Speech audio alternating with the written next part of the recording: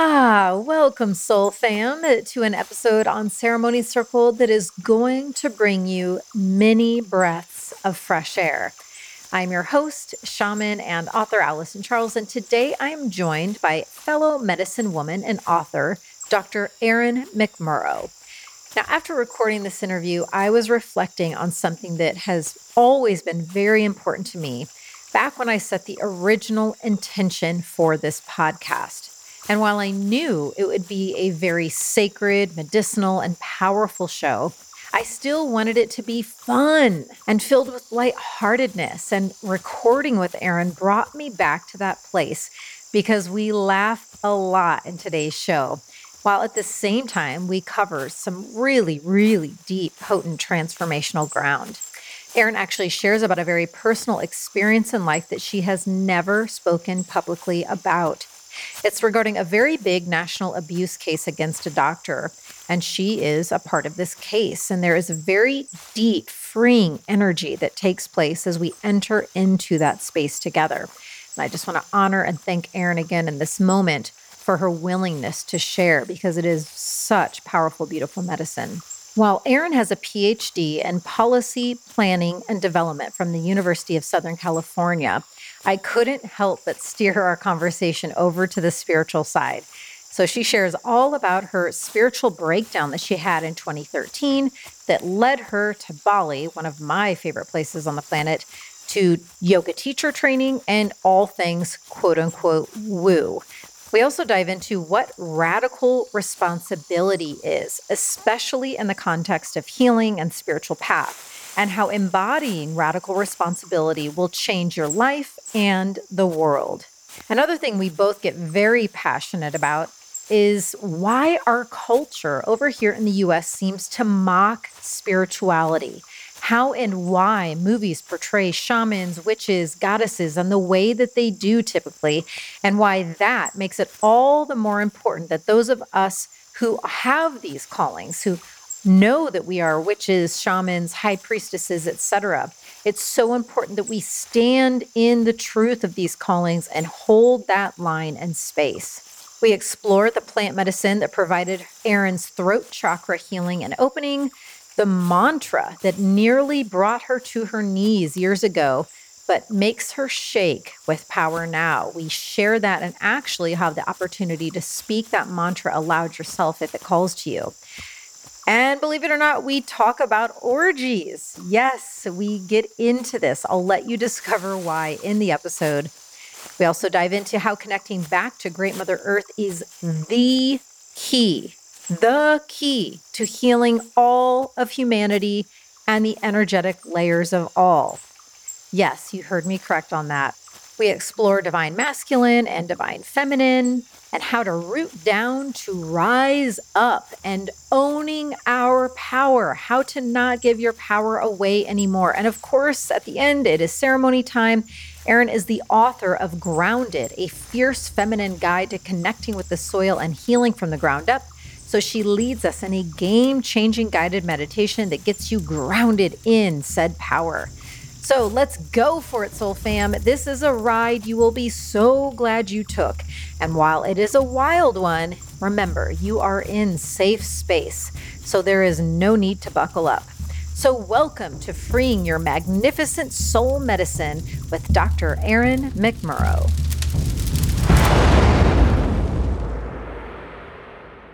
So I'm really grateful to be here with you. Likewise, I'm so happy to be here. Thank you for flying in. I know you made a special trip. I did. It was my first time in Austin, so I'm really excited. Well, I didn't know that until this moment. And what are your thoughts of the energy here? Because it was only my first time when Luke and I came over the Christmas, New Year holiday to see, because we had felt a call here. I had never been though. And I felt some pretty particular things energetically before the plane even landed. So I'm curious for you as a fellow medicine woman, I know you've only been here for less than 24 hours, but have you picked up on anything different here? I love it so far, first Okay. of all. And I thought I might. Lots of people told me before I came that I might not come back. They're like, wait, we we have to say might just goodbye. lose you to Austin. And I've had that feeling. And it's funny that I've never been here because I've been drawn. I've been like, I think this is coming at some point, and this happened to be the thing. So Oh, the second I cool. got the invitation, I was like, that's it. And as soon as I got here, actually, I made it to my Airbnb and it started pouring raining, which is one of my signs where it was just like, oh, just like, thank you for whatever this is. And I just Mm. felt, I dropped right in. It felt very, well, we were saying, I was speaking to Luke earlier and it was grounded, literally, like just feeling like there's something really soft and sweet. There's something in the land itself. There's something I had a feeling would probably be here. And the rain kind of accentuates that as well. Yeah. And I've had a sense, because I've been in LA where I know you were before, and I love LA, nothing against LA, but the dryness was starting to be like, just for me, I'm feeling called more to rain or more to Mm. forest, more to richer soil in that sense. So, Oh, I love that Mother yeah. Nature greeted you and the way that you were really like calling in and that your being was wanted. And I mean, so perfect that we started from that place because yes, your book is titled Grounded, a fierce feminine guide to connecting with the soil and healing from the ground up. And it's so funny and why I wanted to ask you, because I know we are both spiritual women who love to connect where we feel called to connect. And we both love to connect into land. Mm. And my first sense as well, before the plane had even landed here in Austin, I could feel the groundedness Mhm. and I could feel my central nervous system softening Yeah. and like exactly. letting go a little Yeah. bit. So it's interesting that you felt the exact same thing. Yeah. So I'm so intrigued, it has been an interesting journey for me in the few months that we've officially moved here and we're Mhm. still renovating the house. We're not officially grounded in that space yet, but I have been in probably the most powerful up-leveling phase of my life in the 3-4 months since we have officially moved here. So I'm just with it, and just like taking my sweet time and being very gradual. I'm not rushing anything. I'm very much honoring like where I know I need to be, what I know I need to be doing. A friend yesterday, I did go out to her land and we sat out there for a couple of hours and just connecting. And she was laughing. She said, you know what I noticed about you? You're really selective. All these gatherings and I show up, you don't come to many of them. I was like, you're correct. I'm very selective. I'm attuning to these new grounds, these new Yeah. lands. I've never lived in Texas. It's Yeah. a whole new frontier for me. Right. Yeah. And it's very powerful here. It is. Yeah. Hmm. Texas alone was really interesting. Just landing and being in the airport, I was like, oh, okay, I am in Texas. I can Yes. feel this vibe. And it's beautiful. I could immediately feel like the foodie culture as well, too, even in the airport. And then as we discussed a little ahead of time, I also, I just moved. And so this same time frame that you're describing is the exact same time frame for me of Hmm. also feeling like this epic up-leveling in my life where the book has finally come out and I've been working on it for 7 years. Wow. So it's a very specific moment, and it came with a move and it came with the death of a beloved animal, which has all been so beautiful. It was just epic shedding and coming here is part of me actually feeling into where I may want to be going, where I may desire to land, because I feel very called to woods and to some kind of cabin. And I'm not sure, I've been on a mountain with an ocean view this whole time, and I think I'm going into the woods somewhere. So maybe it's here. I don't know. Yeah, well, I would love to be one of the first to welcome you. Thank you. I think you would be a great addition to this incredible whatever is occurring here. It's Mhm. really fascinating and powerful and beautiful.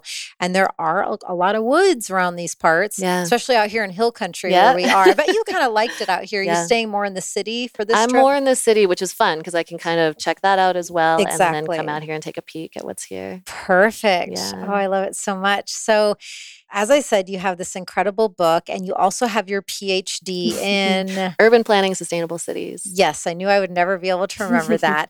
But I was really fascinated in, feeling into who you are, which I just really enjoyed doing that. I'm never invasive with it. I wasn't like, going into your soul or anything, but just like getting a sense of who you are energetically. I was like, oh, wow, I can tell that you've really done a lot of work, and some of the ways that we talk are similar. And I just see in you a fellow medicine sister, and I was like, oh, yay, this is going to be so great. And it was so cool for me to see that in your dedication to learning about the land and learning about the soil and getting your PhD, I was struck that in connecting with Great Mother Earth in the way that you have, it really, in that process, seemed to open up this whole other unexpected thing for you in terms of spiritual awakening, if you call it that, and having,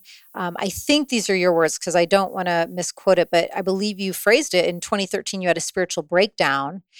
And so I kind of want to start there and just let me know what's coming up for you in that, because I know that Great Mother Earth has been, my shamanic path, my connection points, and who has taught me and who guides me and the calls I live by are Great Mother Earth, the divine wisdom within me, and Great Spirit. And so in me connecting more deeply with her, that was a game changer for me. So I'm just so curious how it worked for you in your attuning to her. All these other things started to happen. Tell us all about it. Thank you.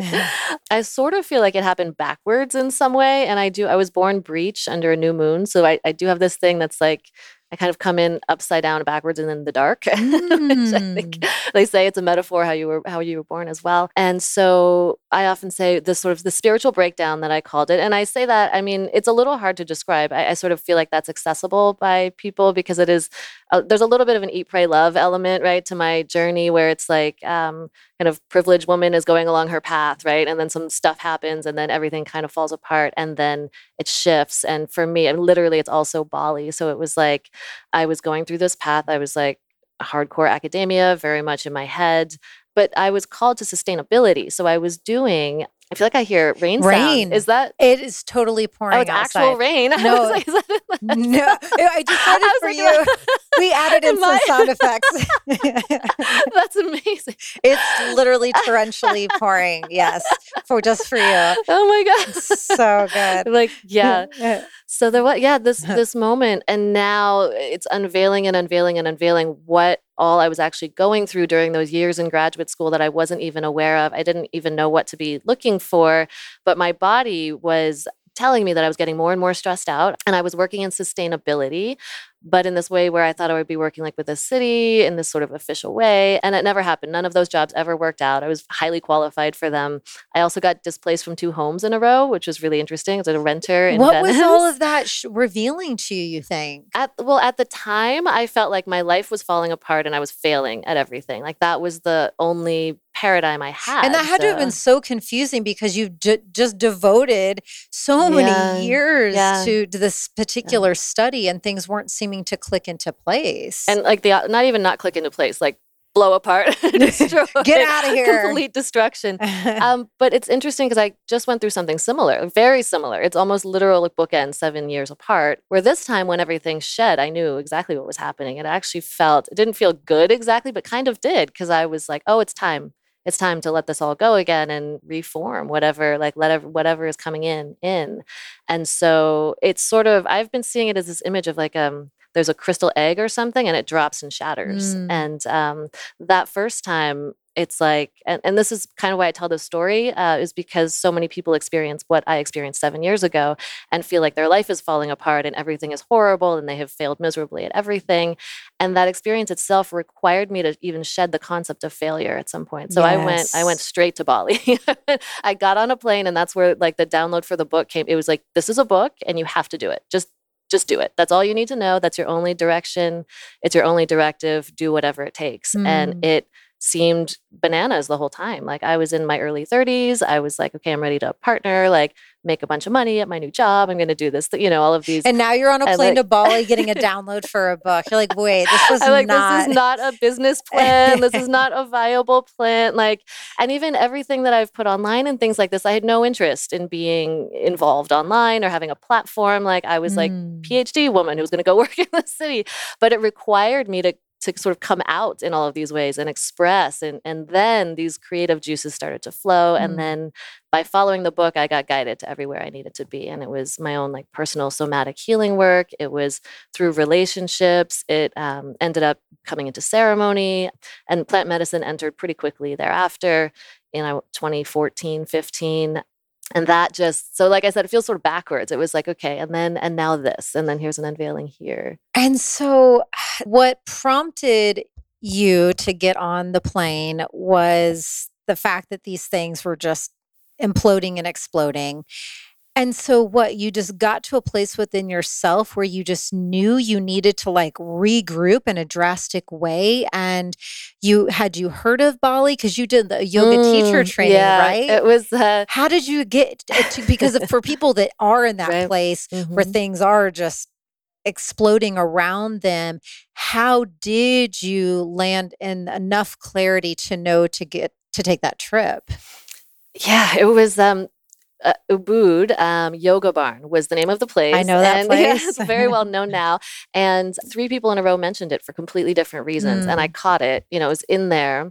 And I had mentioned several times that this was something I wanted to do, but I had a belief that it was irresponsible, that I needed to get a job first and do all these other things in LA. And then once I had established myself, then I could go do something, air quotes, irresponsible, like go to Bali, because that's how I had categorized it. It was like, okay, you do these things first. And this is this other kind of like wooey, foofy thing that the extracurricular.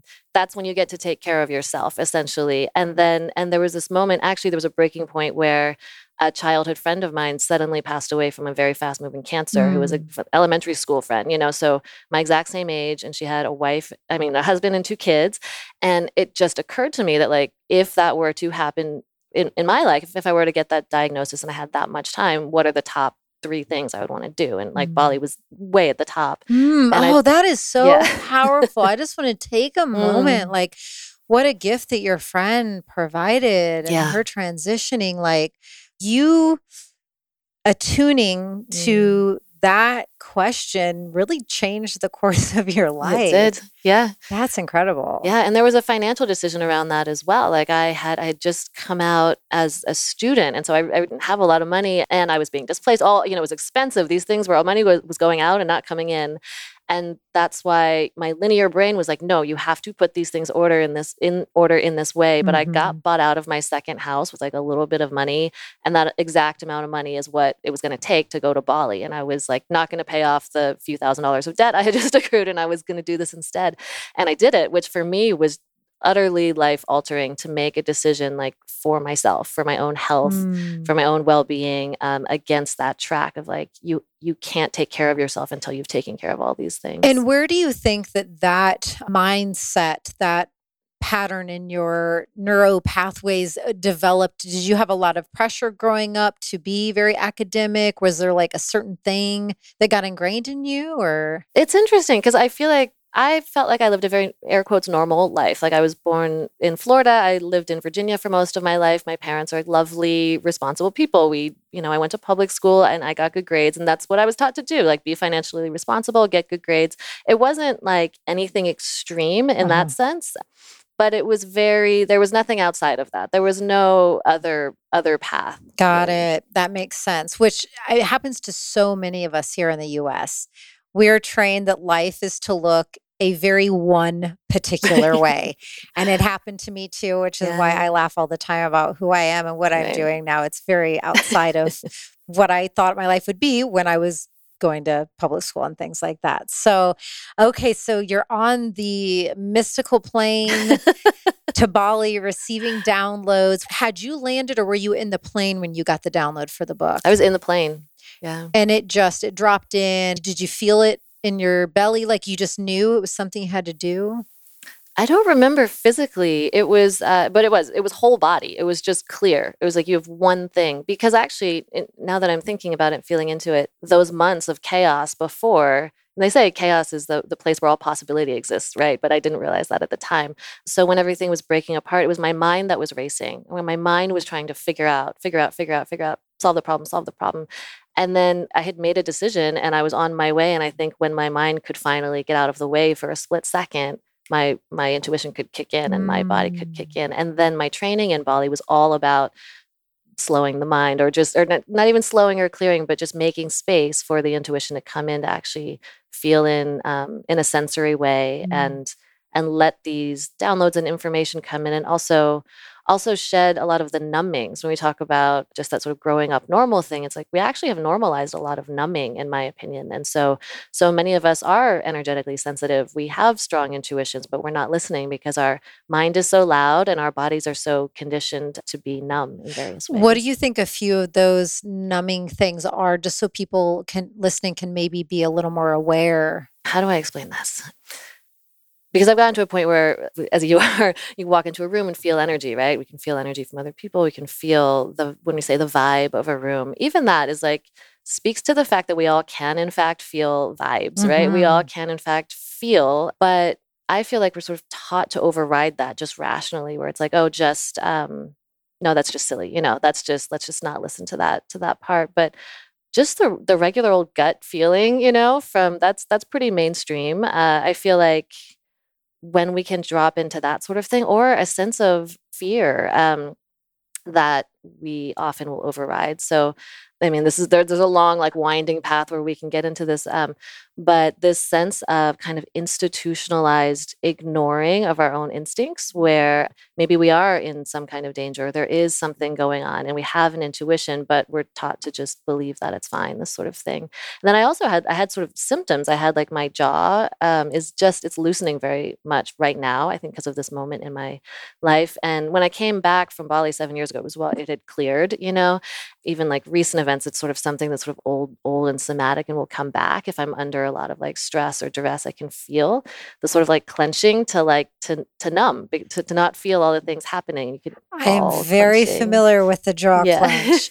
I've also, in this Yeah. up leveling of the last couple of months, I've really been feeling that in my jaw. And so when I go to acupuncture and go to different healing sessions, I'm always making note of that to them so that they can pay a lot of attention to that area. Yeah, it's been very pronounced for me. So it is, really interesting, and perhaps for the beautiful soul fam listening to us and what we are sharing, it might, set off a light bulb inside of you where you can feel like a certain area of your body gripping or clenching, and going to that space and just talking to it.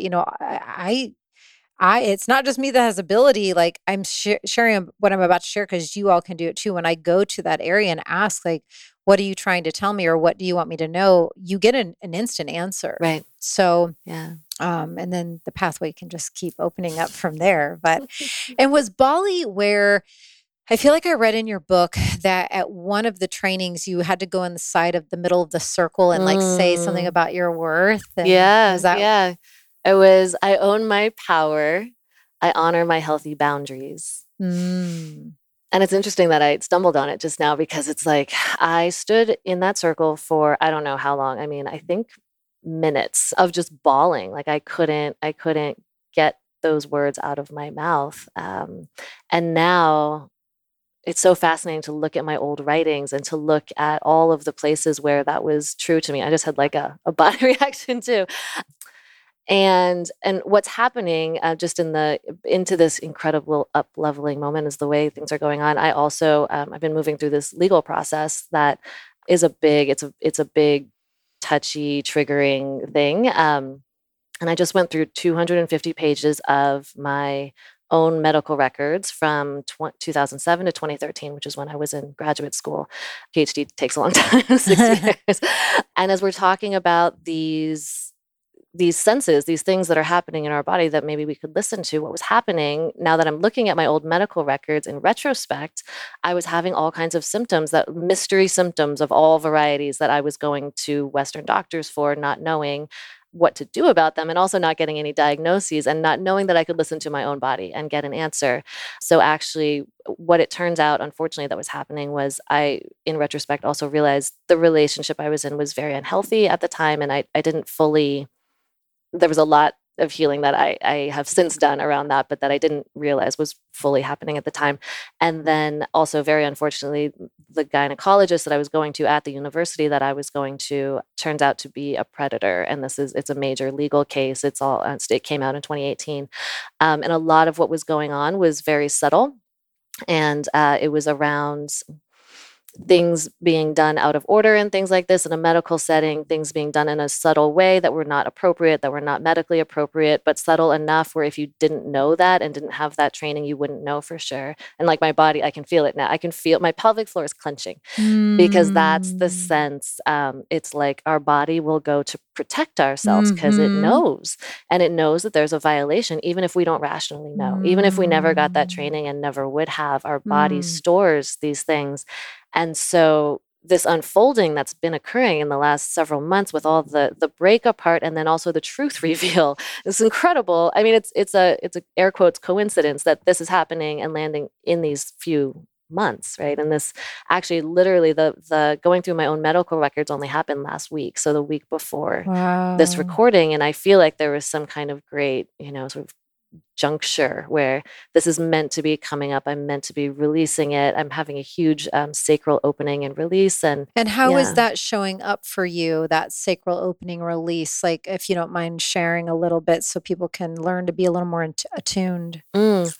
Well, for me, by now I've learned so much about it and shared about it around knowing even what the sacral chakra represents and what these sort of archetypes are. And so it's sacred sexuality, money, creativity. And even as I was feeling into it today, the idea of money in Western culture is very also tied up in time and energy and attention.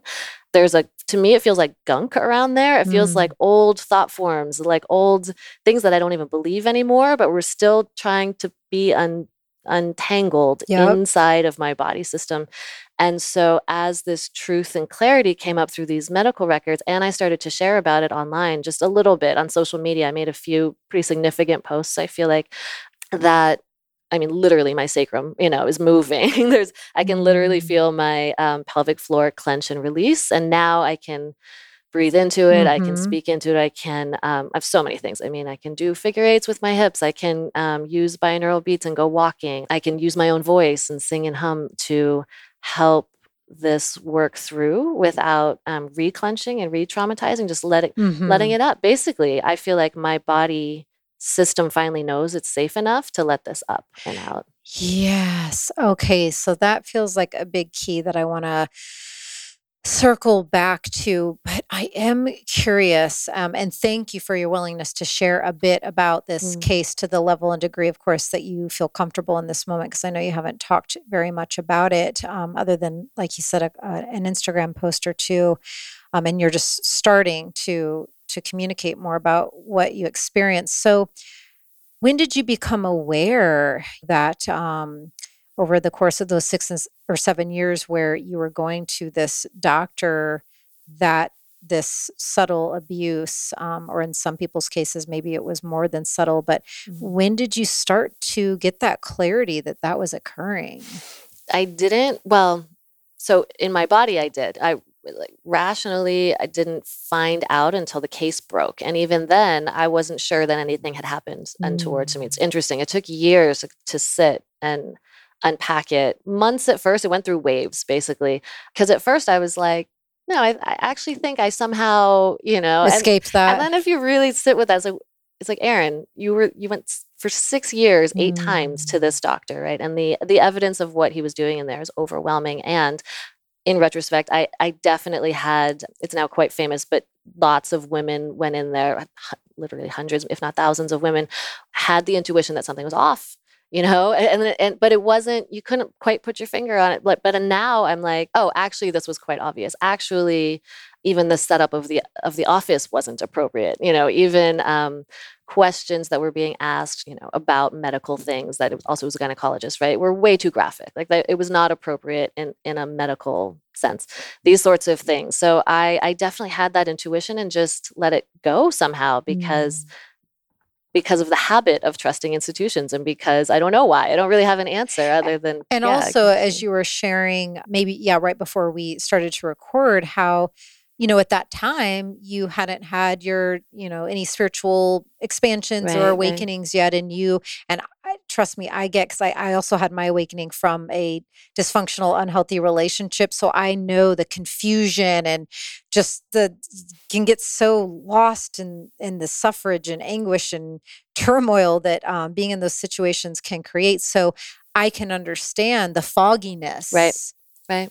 around all of that. And it reminded me of how after I had my divine intervention, simultaneous spiritual awakening that got me out of the denial of the relationship I was in, it took me a long time. I wish I could say exactly how many years, but like you said, it opened up and things revealed to me in layers that took years around truly what all was going on in that relationship, varying levels of different kinds of abuses and addictions going on.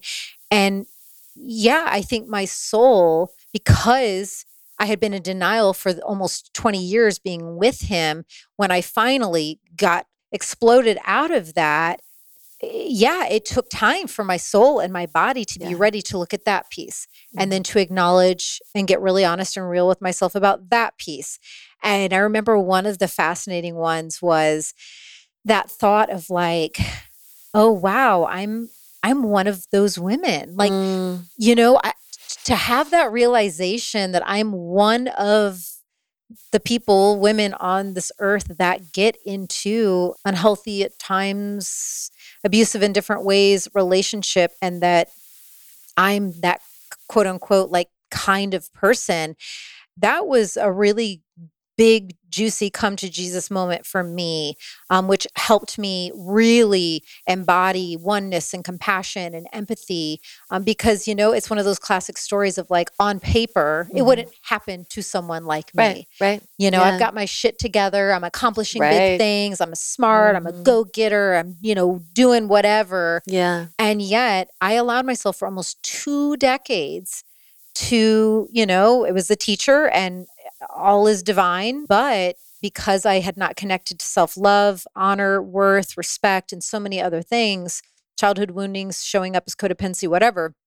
So yeah, I mean, thank you for sharing that, because even for me, it's helping me be reminded and reflect back to my own journey and coming into my sovereignty and standing and owning my power and not giving my power away and all of the things that go along with all of this. So thank you. Yeah. There's a piece too that comes up as you're speaking where I'm like, some of the specific things that my body was experiencing were things like UTIs, which the metaphysical ideas that you're pissed, right? So it's in there. And also other vaginal things, so like yeast infections and these even like bacterial infections. And then also I was on birth control at the time, which was for me disconnecting me from moving with my cycles. Yes. And so, and that was, I think I was on birth control for 18 years. And so I didn't get off until I was 34, right before Bali.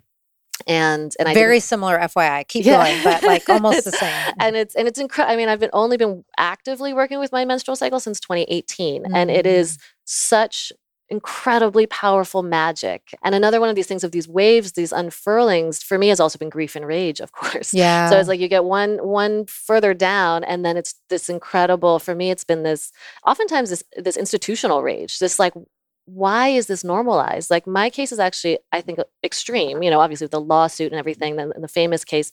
But I feel like so many of us are ignoring these subtle things, these things that we think are kind of normal. Even I was having like these allergies constantly that wouldn't go away. And there's a metaphysical parallel that's like you're giving your power away.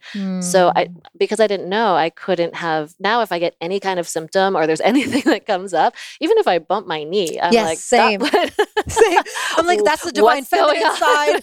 My divine feminine is trying to tell me that I know. But literally when I went through these medical records this week, it was my entire right side. So very clear, the masculine, the sacred masculine, because it was a relationship and it was this doctor, and it still is my jaw, my right nostril, all the way down the top of my shoulder blade, the middle of my back. And actually that point in my back hurt for years in high school. For years and years, I could never let it go. And now it will soften when I'm more relaxed, but I'm realizing there's still something there. Like that's a deep one. And it goes all the way down. And then in particular, hips and pelvic floor, this feeling of clenching, which also connects directly to the jaw. And the jaw is also like the truth telling, right? So there's both. There's like the physical protecting of my space, but also my inability to speak up for myself and the suppression. And so I feel like even though this is an extreme story, there's so much of these subtle normalized things. So back to what you were saying about feeling like you were one of those women or one of those people, I'm like, I actually think our entire Western society is quite traumatized. And with everything that came up in 2020 and the intergenerational trauma, I'm like, that's not actually a secret, you know? There's at this point, thankfully, and I think that's one of the blessings that came from all of this turmoil. It's actually a similar thing. It's a purge. It's an unveiling. It's a revealing. And then comes the grief and the rage. And then our bodies adjust. And then many more of us are woken up to our own healing. Yeah, the shadow extraction, the shadow reveal of what was always happening and always there. Exactly. Yeah. Oh my goodness gracious. And so now I understand why saying that phrase in the center of the circle, because you had just started to give your being, your body, your soul permission to enter into these healing waters and really start to investigate and explore what there is to face, feel, transcend, whatever.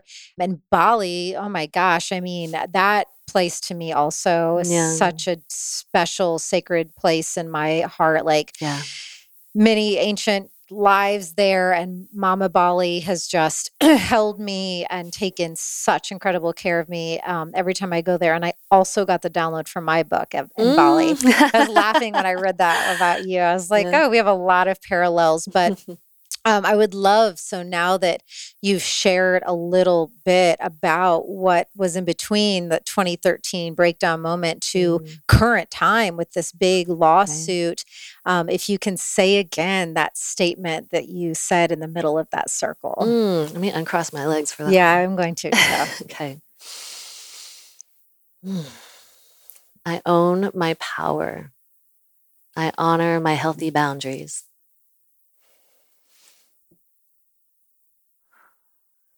I'm going to say it too. Yeah. I own my power.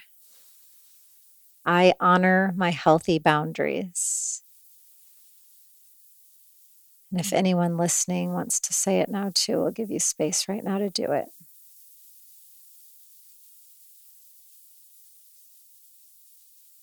Woo. Yeah. I felt it too. Ooh, I felt it. And I felt my voice still quiver a little bit. It's still, now though, it's more like I'm moved by power. It's less like, oh, I feel so afraid. Yeah. I don't believe it's true. It's more like, oh, rule. Well, there's, it's beautiful. Yeah. Oh my goodness. Thank you. That felt really good to come back to. So I'm really loving this voyage we're taking because I love to hear people's journeys like this on shamanic spiritual medicine path, however you refer to it. So you are in Bali doing yoga teacher training, and I would love for you to share some of the other healing, because I love this thing that you really talk about in your book about taking radical responsibility, because I also very much believe in that. And, I like to think I do a good job of that myself, and also like to teach about that, because truly, if we are someone who wants to see wonderful, positive changes happening in the world, and yet one has not yet taken responsibility and even done their own inner work or gone within their own being, we can't expect to make any sort of true, lasting, positive contribution to the external outside world if we don't take radical responsibility for facing ourselves. And in shamanism, and I'm not sure what your belief is, but it's my belief that it's impossible for us to get embodied and integrated with our whole divine power as long as we're cutting off from any aspect from ourselves. And that includes the scary stuff and the darkness and the shadow and the things that we're embarrassed about that we do or hold shame around. So with this radical responsibility, how did that start to show up for you in terms of, after my awakening, I know I was guided to all these, different kinds of healers and practices and rituals to keep growing, what showed up for you? What kinds of healing did you take radical responsibility for? Thank you. Mhm. Well, yes. Also, still so much of a journey. It's so much about knowing that life isn't happening to us and that nothing is happening to us, which is really interesting in the context of what we were just speaking about. So, even in this moment, I don't feel like things happened to me that weren't part of the universe. And this is a pretty tricky conversation, so we'll see how we feel into it. And it for me, it was my soul calling in my journey and the lessons that were most important for my soul to move through. And they don't make what happened right in any way. That's not the same thing. It's just to clarify that. And learning, so what I needed to learn as well was also part of my journey in being able to share it in the future, if this makes sense. So, me moving through these as a soul and then healing through them as a soul and then sharing as a soul are all part of my soul's journey. So, that's Hmm. complete for me. That feels whole. It doesn't feel like there's something undone or there's something outside of me that's doing anything. And the other beings involved in this story have their own healing paths and journeys as well that are not up to me. So there's that. So there's also that separation of that sense of not stepping into anybody else's journey or not being able to do anybody else's work for them. So I think basically what I was sort of speaking around is that like the victim mentality sense or sensibility. I walked into it in this thing called MITT in LA, and it doesn't exist in every city, but it was a 6 month, pretty hardcore personal transformation journey that at that point I'm not sure that I even thought of it as spiritual work necessarily. I think I was just starting to, I sort of put yoga teacher training in a spiritual bucket. And then this was some other bucket. And I was still, what had happened by this point is the book had called me, teaching yoga had called me, craniosacral therapy had called me, and energy work had called me, which was still butting up against the culture that I was raised in and what I feel like was a larger belief. I had a lot of stuff around like the air quotes, the woo and things, particularly being from academia, was just frowned upon. And also, not just frowned upon, but really pushed away, really, really not allowed. And I do And want to so, actually yeah. get into that. I have here in all capitals culture that mocks spirituality. So we're gonna come Yeah, back to that. it's deep in there. But that was where I was really taught to learn this radical responsibility thing, where really the basic concept is like life is not this other material thing that's outside of us, including the environment is not this other material thing that's happening. Nature is not happening to us. We are of nature. Yeah. And so that sense of putting ourselves in the circle, really, it really gets all the way back to owning our power and honoring our healthy boundaries as being taking responsibility for ourselves in that circle. So we're not a victim in any moment. We're always here, sovereign. And there's so many pieces to that. I feel like Yeah, right? yeah, that Yeah. that was a great starting point, and what it brought up for me was one of the most intriguing things in your book, and you might already know where I'm gonna go with this.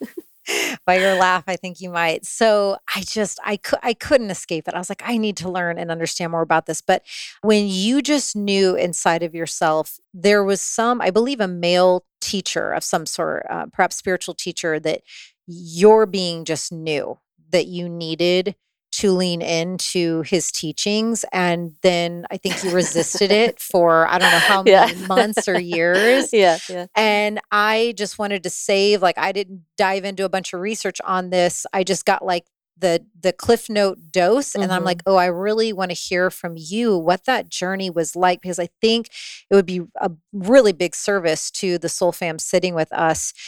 That dance of when a certain awareness comes in. And then, yeah, what was it, months or how long did it take before you actually reached out to him? And if you can explain a little more about this. Yeah, I'm like, how public am I going to be about this? Because I haven't been It's in completely, your yeah, I know. book, But Erin. it's like the person himself and my relationship to him is like, okay, so, cause I feel like it's not my job to, Yes, you know, got it. share everybody's stuff. So it's like, okay, how do I tell my story while respecting this person's boundaries as well and their own journey and their own life? How long did it take? Let me see. Okay, so I met this person once prior, years before, but we reconnected years later. So in 2018, and something magical, like 2017 was a huge opening for me. And then things just started to drop in, teachers' guides, programs, all kinds of things. I joined a mastermind, all of these things. And this person is just particularly gifted at spotting the things that we're hiding, behind. And mine were clearly, there's a lot of sacral chakra stuff going on. A lot of voice stuff going on. Those are really the two big ones. So it was really sexuality, sacred sexuality primarily, and also money and creativity. And the voice being like the singing voice for me, where I had been activating for a long time around speaking. So I felt quite comfortable, especially from academia, being in seminars and things like this and teaching, feeling eloquent, but singing nothing, like zero coming through. And so I was in this ceremony where I was invited to sing and even make any noise, not just sing, like I teach yoga, and I would only sometimes guide the Om because I was so uncomfortable with my own voice. And as I know now, I mean, voice is central, vibration is central, sound is central to our own healing within our own body and to share with each other. And it's our sacred vibration that we can share. And it's such healing for the planet too, in a lot of traditions and cultures, the songs of the prayers, the sacred spiritual payments back to Gaia and things like that. Yeah. So those two pieces for me went together. And so this journey of, I would say, 2018 until about now, so it's at 4 years, something like this, it took me, my resistance to taking steps in sexuality took me about a year between 0 steps to 1 step. And then I started to take some big steps. I would have a big breakthrough. I would cross paths with this person again. The thing was, I was hiding so well, and I could hide from most people. So the thing about this nexus with this one human was that he could just see it all, and I knew when I was invited by him somewhere, I was like, oh no, like I'm going to have to, because at the time, still the things with our most resistance, I was still putting the brakes on. I was still like, oh no, I'll just go this way. We'll get to that later. It'll be fine. Don't mind this part of my healing. Yeah. But I did in these years have just accelerated. I've started to hurl myself when I'm particularly terrified of something. I know that's where the good stuff is. And so I've had these massive, incredibly beautiful sexual healing openings and vocal healing openings over the last 4 years. So it's been, the gifts just from that one person, the gifts from my own courage and being willing to step into those spaces. Yeah. And also being willing to step into those spaces and let go of everybody else's triggers around them as well. Really, again, own my power and honor my healthy boundaries, put myself in the middle, take radical responsibility, and choose my path, because it's inner circle, but it's also greater society. There's stuff in the book that big parts of society would quite possibly frown upon, lots of stuff in there. So, no, it's huge medicine, because this particular part that we're talking about, Luke and I were in the car, so we had your audiobook playing, and I remember I was the one driving, and I was like, "Oh, what's happening right now? Wait, this book took a turn. What are we talking about?" And even, sitting with Luke, and like he and I you got a dose of how we are together. Like it's just so at ease and just such pure love. We can both be totally ourselves with each other. But there was even a little bit of me where I was like, I felt myself like squirm a little bit, totally. And I was like, how am I feeling how's he feeling about this? Wait, how are we feeling about this? Totally. Because from what I understand is, and again, I totally get, like, we don't need to go into like detail, but you were presented with a scenario where you were given 3 options, and these 3 options are, I think to the vast majority of the population, they're pretty daunting options to know you have to pick one of those 3.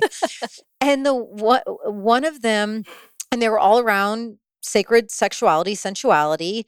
And I remember I know the one you picked, but what were the 2, if you can just help me out here, what were the 2 other options here? I love this story. It's so silly. It was threesome, orgy, and dominatrix. And I had 24 hours to decide. That's right. Yes. Then it went into game show talk. So silly. You have 24 hours to decide. He hung up. It was really funny. It was really So comedy. threesome, dominatrix, or orgy, you have 24 hours to decide. Phone clicks, hangs up. You're left with yourself with these 3 options. I'm dying to know, like, were you laughing like this? No, I was crying. I was horrified. I was like mortified, horrified. What I found, I guess I'm laughing because there's a whole sexual empowerment community, right? That these things are not daunting to at all. Absolutely. And now I've crossed over and I live over there. So like I just did a podcast called Clit Talk, which is incredible. And they go on and they talk about all of the things without blinking, you know? And so I'm actually really grateful to be reminded of how triggering this subject matter is to, I mean, I thought I was pretty open, right? And I felt like I had a great sex life. I wasn't feeling like I was shut down sexually. And then I realized like I was shaking once again, sacral, like pelvic floor clenching, shaking, and just flooded with ideas of various ways that I would be harmed or something, or that harm would be done. Trying to get out of it, or oh yeah, like any. It's like, have you seen a cat like back all the way up to something, like full body, like both feet on brakes, like. Yeah, and I was on the floor. It's literally in my own apartment, just on the floor weeping. And I didn't call it. There were like 59 seconds left when I called him. He was like, "You just made it." Oh, like, I knew I couldn't back out. You know, I knew I had called him in. I knew I had called this in. Yes, I pulled every tarot card 100,000 times. You know, to like confirm and right. And I knew, everything in me knew. It was like, you've got to take a leap. You've got to do it. And I'm just curious too, if you're comfortable letting us know, like, because I mean, I love how this is informing me and teaching me, because as you're sharing, and I think even, you know, maybe when we're done this interview, like I actually want to sit in that space. If I were given those 3 options, I want to feel into those 3 options. Yeah. I want to see like, where do I go with each of those options? So there's such teaching and medicine in this. How did you decide to go with option number 3, the orgy? Because, you know, it's like, I don't know, was there, I mean, because you did share, what was really beautiful for me that you shared about was when this actually took place and you could hear the sacred sounds, sensual sounds echoing from different women in that space that you all shared. I thought, wow, I've never heard that. Yeah. And I bet that's absolutely incredible. Yeah. Yeah. My mind had never even wondered, what would it sound like if I'm in a room with, you know, I don't know how many people were there, but let's say like, I don't know, 15 people total. And, you know, at least half are women. If I heard simultaneously 7 or 8 women enraptured and their divine femininity and or maybe even masculinity and tapped into their sensuality and expressing it audibly, I'm kind of curious what that sounds like. And you got to experience it's phenomenal. Yeah. It's also that had never occurred to me either, and that was part of the lesson. I was like, wait, I haven't even considered this. You know, I went from never considering to being horrified, and you know, the first step I took was just to start talking about it. So like literally the next day, once I made the decision, also I felt in my body a full body yes. Yeah. I was like, okay. And how I decided on orgy, I can't exactly remember. Actually, because it's taken me longer. The threesome, I had bigger fears around like jealousy with one individual person.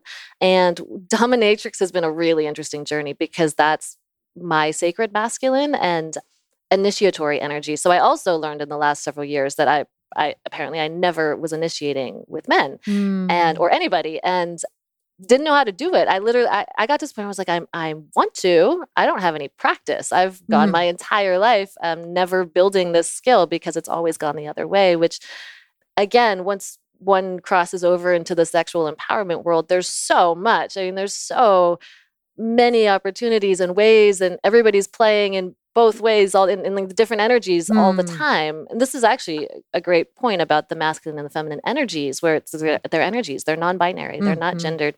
And within ourselves, it's about integrating it within ourselves and then playing with each other. We can only play with each other when we've integrated it within ourselves. So that's how the evolution came about. And there are the scenes in the book where I go to ecstatic dance or something. This is pre-COVID. I tell my friend, because my friend happened to be there. I didn't know. And I was like, I'm going to go to an orgy. I didn't know what orgy, like when. And she was like, oh, and she started introducing me as Erin, who's starting an orgy. So everybody, and then everybody wanted to come. Like random people were like, ooh, I want to come to your orgy. I was like, oh God, okay, I don't know what, Yeah. And then so I never ended up organizing my own orgy. I did get some people's numbers, but what I did actually is I planted the seed with the right person who turned out to be a different person. She was much deeper in the community, also a medicine woman, had experience in the ways and heard me at some point. So when it came time, I was invited. Also, it's totally top secret in terms of what I can share to protect everybody else. But in general, people know these things exist. And it was the one that I was invited to, I knew that it was held impeccably. I knew the people that were running it. I knew the intentionality that went into it. I knew the energy around it. And even, up to the guest list and just all of it. And I was like, I just hit the jackpot. I just got goosebumps. I'm like, I just was incredibly fortunate, and Spirit opened the door because I did. And I went there terrified. My body was shaking the whole time as I was going, driving. I think I'd probably be the same. Just terrified. But I actually bumped into two people that I knew, that I kind of knew within the community. I was going to know somebody. And I was like, that's going to be really interesting. They were both male, and we chatted, and they were terrified too. And I was so relieved. I was like, oh, thank God. I don't know what idea. At every juncture, there were thought forms in there that got to be exposed very quickly. I'm like, oh, I do. There is a thought form in there, isn't there? Apparently, I thought the men would all be like super stoked and confident. Like, no, they were shaking like leaves too.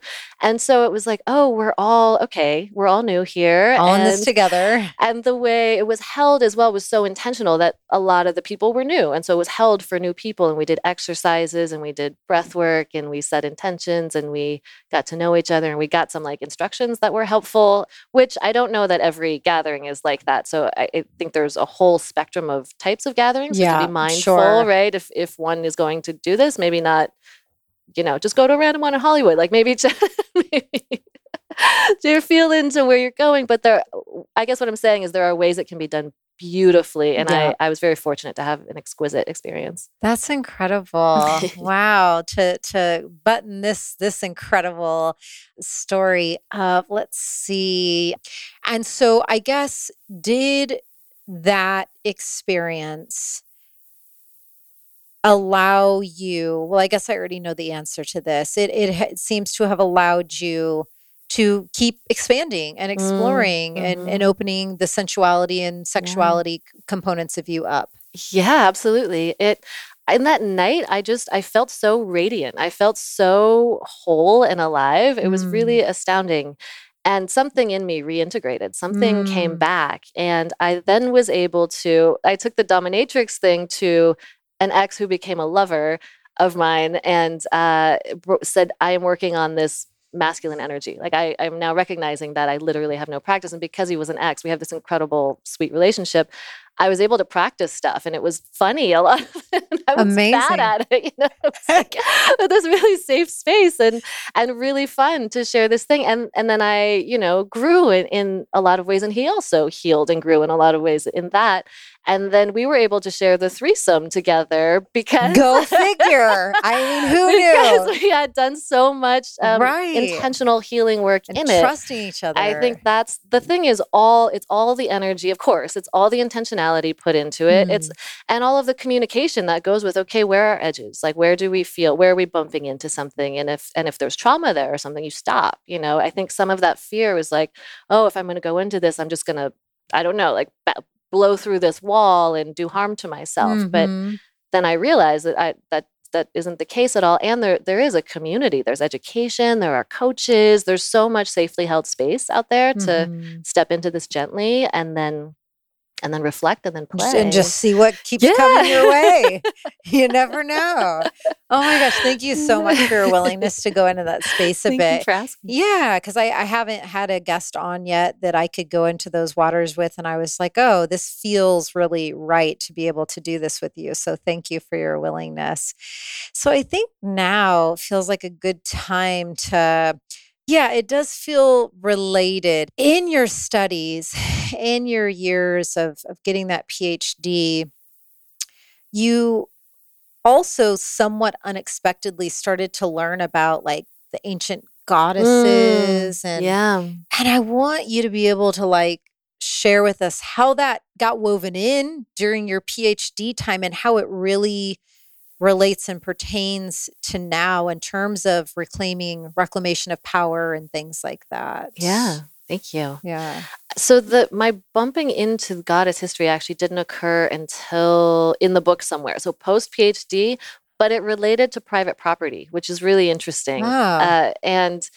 One of my gifts is connecting dots that like very dots that people are like, excuse me, what? Like, how does this and this go together? Because I was doing straight like soil science, climate change when Yes. I started. And that's what I brought to Bali as like in my head. I was like, okay, what do I do about this soil thing and this climate crisis? Like, and somehow it brought me to an orgy, right? So it's really Yeah. like, what the? You became a yoga teacher and started going to orgies. Yeah. And so, and that connection really is the great mother. Like, there is one foundational piece here, and it's her, and it's the metaphor, the divine feminine metaphor as the great mother, but also the womb. So the womb as great mother. So quickly, the way I describe it is like you part the soil, right? And you plant the seed and you cover the soil, and life gestates under the soil in the dark, and then life is born. And so the soil itself is the womb. Like, that's essentially the same thing as the great mother metaphor. And she's highly sexual. She's the great mother. All of nature is sexual. It's the nature of nature, right? It's reproduction. And so this is where the stuff starts to weave. I was writing about soil health and climate change, and then discovered the divine feminine metaphor and was like, oh, because I was doing yin yoga, which is all divine feminine. And I was trying to strengthen that to help unwind my body from all the academic tension and all of these things. And it started to weave into that sense of being interconnected with nature. And then I hit this impasse at some point, and a friend of mine was like, have you ever heard of goddess history? And I was like, it was my witchy friend, and I was like, no, what? What? And then I started to look into, she directed me to Vicky Noble and Shakti Woman book and her tarot deck. I think it's Mother Piece. I believe those are all together, were my first introduction into this connection. And somewhere in there, the private property piece, I just felt it in my body. I was like, this has something to do with private property, and I don't know why. And as I went years down the line, I found out through mostly astrology is where a lot of the good goddess history is, that's more untouched, because a lot of it has been suppressed. It's suppressed history for lots of reasons. And this is where we get into like private property and oppression and how all of these things go together. And this institutionalized sort of like suppression of our magic is what I feel like is happening.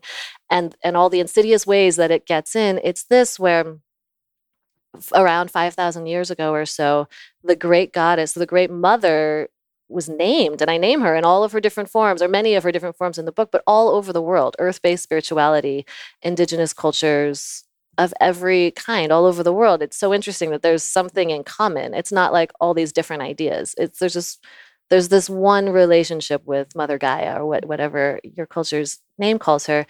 That was what I finally realized. And so I was like, oh my God, the soil and the divine feminine and the great mother, the original great mother. When I talk about patriarchy, and we can get more into that conversation, there was essentially this like patriarchal takeover at some point, and the literal myths, the great mother myths, started to get deconstructed and pulled apart, and she started to get harmed, and she started to get obscured, and she started to get other characters written into her story. Like we have Zeus Hera that I talk about in the book, and where Hera was a triple moon goddess. She was the great mother unto herself. And then somebody wrote Zeus in there as a shape-shifting rapist. And so we have a shape-shifting rapist as the great, air quotes, great father at the base of Western culture in post-Hellenic Greece. And so, and that to me, I realized when this all came through, I was like, oh, this is not surprising, because what I feel like it's back to a more indigenous notion that consciousness is ultimately shaped by origin stories, and our origin stories are everything, which is why there is a great mother, great creatrix, and great father story. And when we start to write in these other characters that are nefarious, we end up with a nefarious experience, a nefarious culture and experience, lived experience. That's so interesting. And so many things. That's a lot of things. There were like 50 things coming in as you were saying. I'm like, wait, keep up with.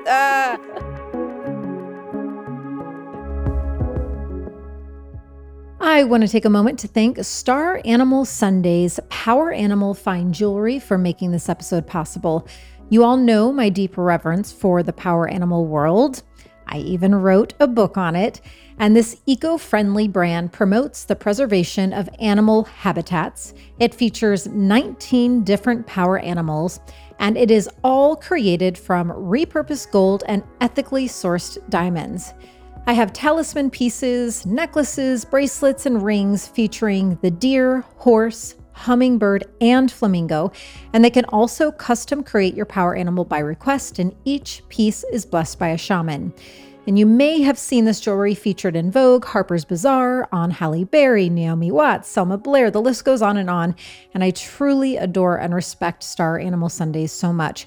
So if you are feeling the draw to explore the power animal world with them, you can use the code STARPOWER at checkout, and you'll get 3 complimentary meditation candles valued at $80 with your purchase. Most importantly, 25% of sales that come from using the code STARPOWER at checkout go to the Javari Project's Alternative Livelihoods Program. The Javari Project is a registered for-purpose organization working with a coalition of partners such as cultural sanctuaries and indigenous communities, one of which is one of the most pristine biodiverse areas in the world that has an unparalleled diversity of plants and animals and is home to the highest number of remote, uncontacted indigenous peoples known today. The Javari Project and cultural sanctuaries identify and evaluate the current threats to the cultural and environmental assets of the Javari region in order to sustainably support their territorial rights, protect their livelihoods, and preserve their habitat. So I highly urge you to please support these incredible causes. They're very near and dear to my heart. So you can make an impact as well as connect with your animal power by visiting www.staranimalsundays.com. That's www.staranimalsundays.com and use code STARPOWER at checkout.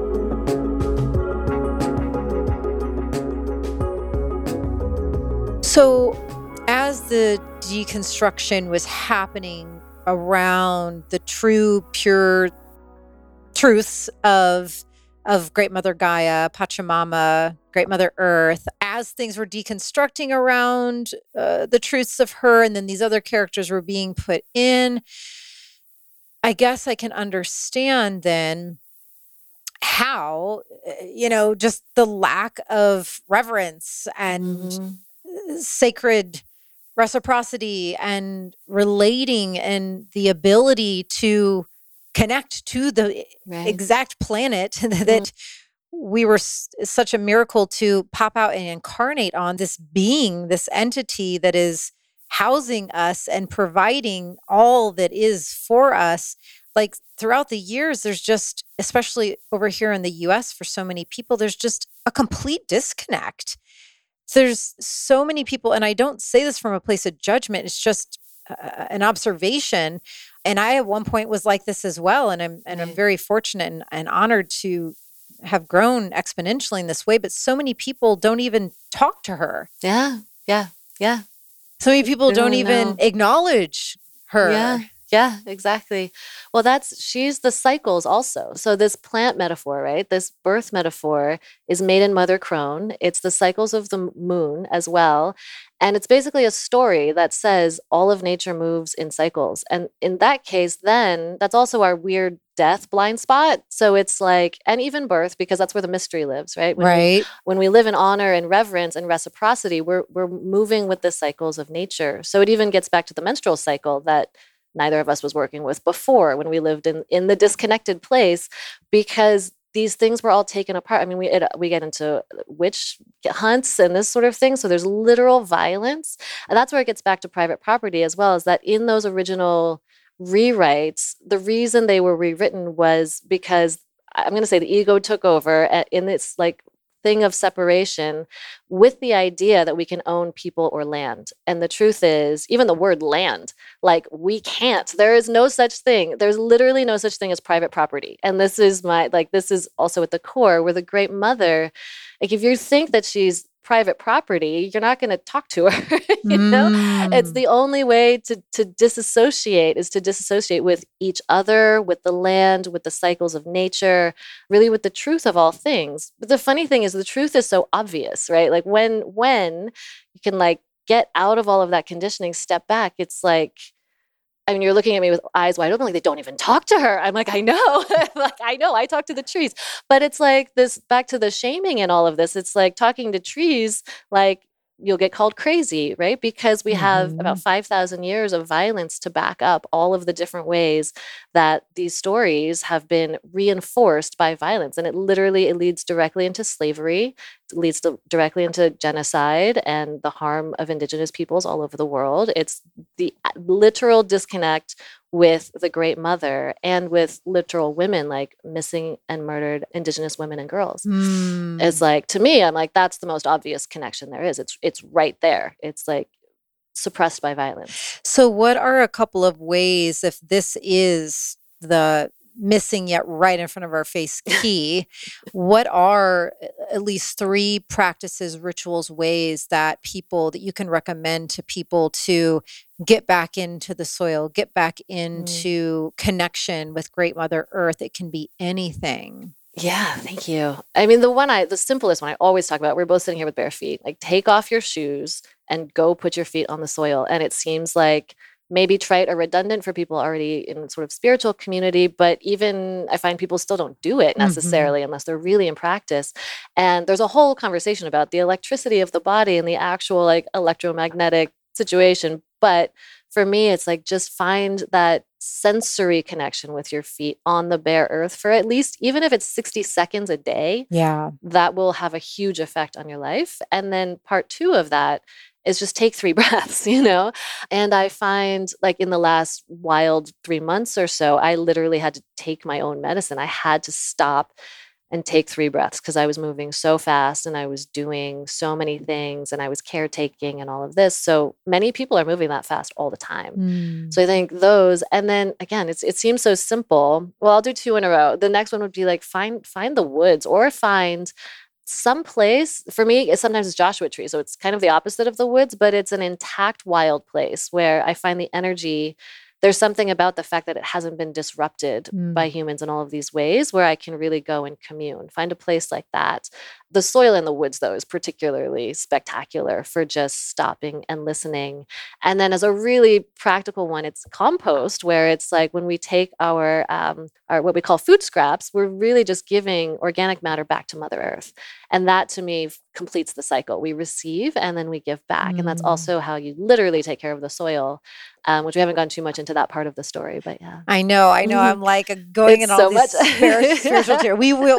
It's perfect. But while we're still in this orb, I do want to talk a little bit about what you do have in your book and what we've touched on just a tiny bit that I wanted to circle back to is how we got to this place of being in a culture that really does tend to mock spirituality. And I'm sure that the suppression of the witch and the shaman and, all these goddesses and deities is definitely, a huge part of that. But it is fascinating. And, what comes up for me is before I had my awakening, I was a radio and television host and also a producer in the TV world for a long time in New York City. And so I know that world. Yeah. And I know I was a producer. And so I know how that works to get what you want to create a quote unquote successful TV show. And throughout the years, I have had various development meetings with other producers and teams around possible spiritual-based TV shows.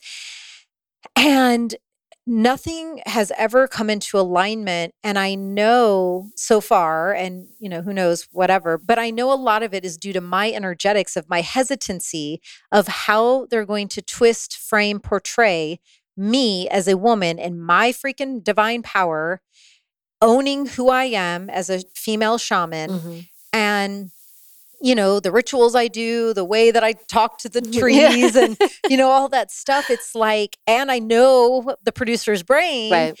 And so every time I'm in those meetings, it's like I'm asking all these questions and I can tell, well, this is one story that I make up in my mind is I'm not going to give them what they want because they know I'm going to be watching from all these different parameters and wanting to know, like, how are you positioning me? Right. Because, and that fear comes from this thing, this bigger topic that I want us to get into is this culture for some reason mocks spirituality. Right.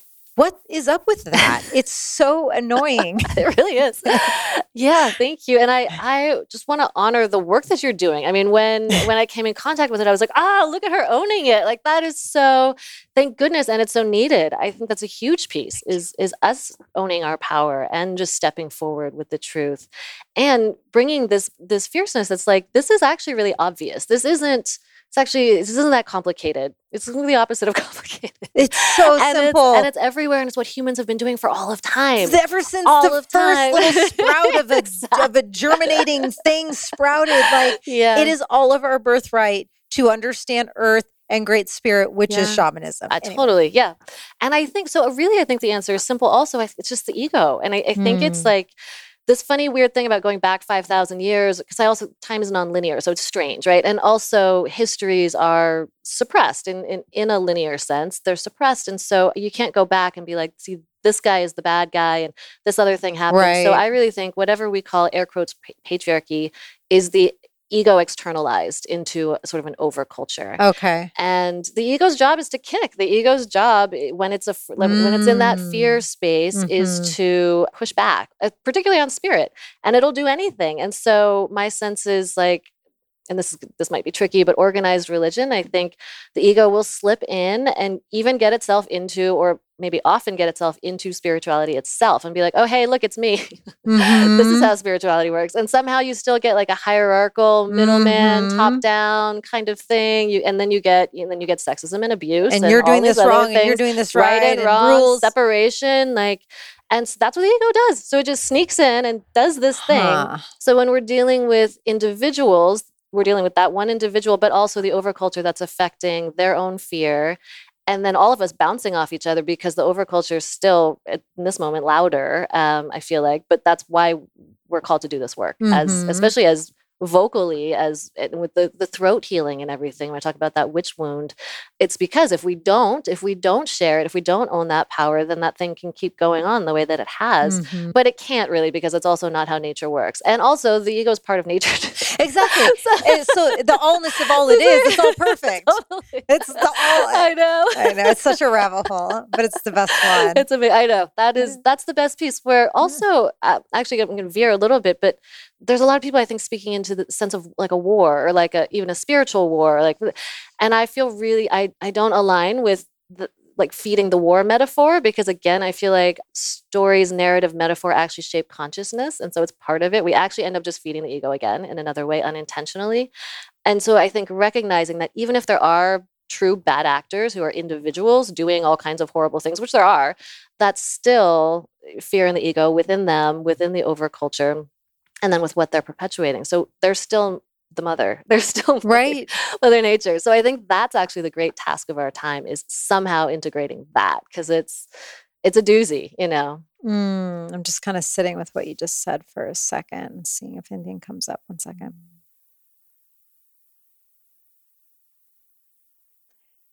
Yeah.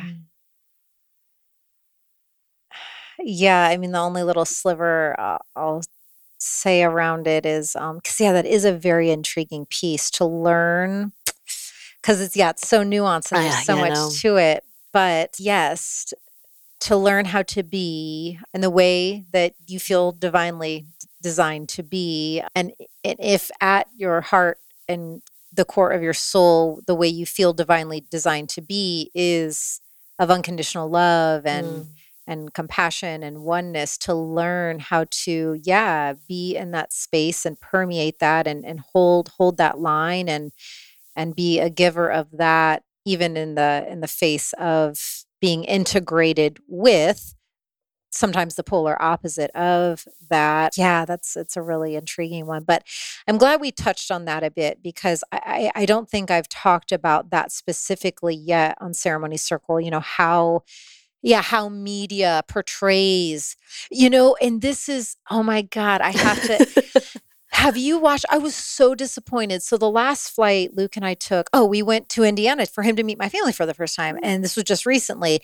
And I was so excited when we got on the plane because there was a witch movie. And of course, I'm going to watch that. And it had Anne Hathaway in it. Have you seen that? I haven't. I don't watch much. So, well, I was like, Anne, come on, Anne. Anne, why are you playing into this? I forget the name of this witch movie, but like it's playing on the airplanes and it has, A-list people in it. And it literally, it portrayed the witches. They're bald, they're oozing, their heads have sores. They don't even have like fingers or something. They don't even have toes. They're like these just decrepit, oozing, not even full human beings. Wow. And they're all women and they're all witches. And I was like, you guys, why did you sign the contract? If you read the script and like, this is how still in 2021 or what? Yeah, we're in 2021, whatever year this is, that we're still letting ourselves be portrayed in this way by being witches and having normal spiritual gifts opened up inside of us. Right. Yeah. So this topic is one we can shift in a second, but I wanted to talk it out a little bit because I'm so tired of it. And I'm not trying to shame Anne Hathaway. I don't know her or any of the other actors that decided to sign the contract to play these roles. But it's like, I'm really excited for the day when, whether it's documentaries, reality TV, or big budget Hollywood movies, can we just not portray shamans and witches and high priestesses and goddesses in like these bizarre, untrue ways? Right. Yeah. Can we get over that? I think it's about time.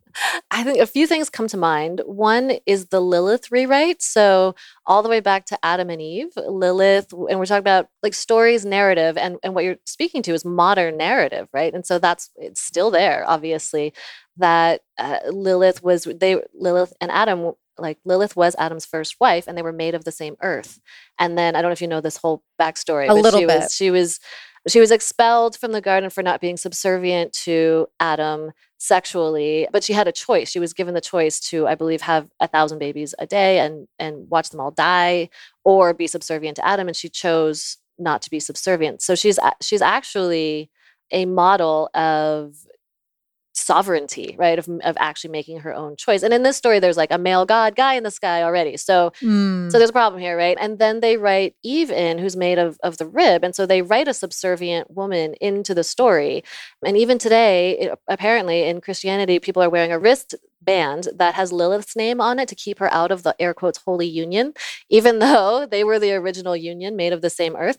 And so it's a rewrite. It's a literal, and she got written as a demon hag, that she eats babies, that she comes in and kills unseen babies and all of this. So like one of the original witches is Lilith, and she's one of my people.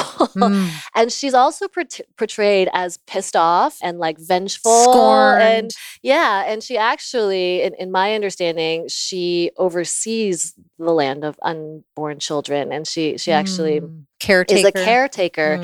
And so I think what's really important, and I just got goosebumps from you having been in the field, is reclaiming some of these characters is incredibly important, because we've just lost track. Like we've obviously forgot about the dismantled Great Mother in the first place, but witches also in there. It's actually been, there's a beautiful book called Waking the Witch by Pam Grossman, and she dissects the witch, the evolution of the witch in Hollywood. And it goes through these iterations where it's used as a derogatory term, and then it's reclaimed in another way, and then it becomes feminine power, and then it gets used again. And so there's this cycle. But there's something about that, and I would say just it's our work. There's a grassroots thing, I think, where as we gain strength in this sort of way where they probably don't see coming, you know, it just, what happens when people pick up my book that I feel like is so beautiful, for people who get it and connect with it, it activates the heck out of them. Like it really, that they start getting their grief and rage up, and they're like so important, moving that, and then it affects their work. And I think that's how we're going to do it. Oh my gosh. Yeah. In the last little thing that I'll just button this up with from my end is, I've been aware almost out of the gate after I had my awakening, and then devoted to healing. And like, I was like, whoa, none of this was, I am not who it was. So in total devotion to the work, the truth of the shaman in me came online, on board, and activated somewhat quickly. And in that process of awareness of who I really am and who we all really are at the core of our beings, I also pretty fast out of the gate became aware of the divine design in which I am a teacher of these remembrances because of the way for hundreds or thousands of years, well, especially hundreds of years since media has existed, the way that shamans have been presented, whether they're sensationalized or only shown as men sitting in a jungle. Right. It's like, that is a big part of my medicine. Is I'm from a tiny town in the Midwest that had one stoplight. I'm a woman. From what I understand, I don't fully know my heritage, but from what I do understand, it's predominantly Caucasian, European. And, I'm somewhat attractive, and, like today I'm wearing like sweats, and tomorrow I might wear a Gucci dress tomorrow. I don't know. And I like sometimes to wear fake eyelashes, and I do really like this diamond ring that Luke gave me, and I love to wear it. Thank you. You know what I'm saying? It's just like, these are examples, but a lot of times my teaching, for those willing, it busts them out of boxes that women like us, shamans like me, have been put in. And I expand people out of this tiny little box of what they think a shaman, quote unquote, should look like, should act like, is, because I am outside of almost all of those parameters from what we have been conditioned to think a shaman is over the last however many hundreds of years.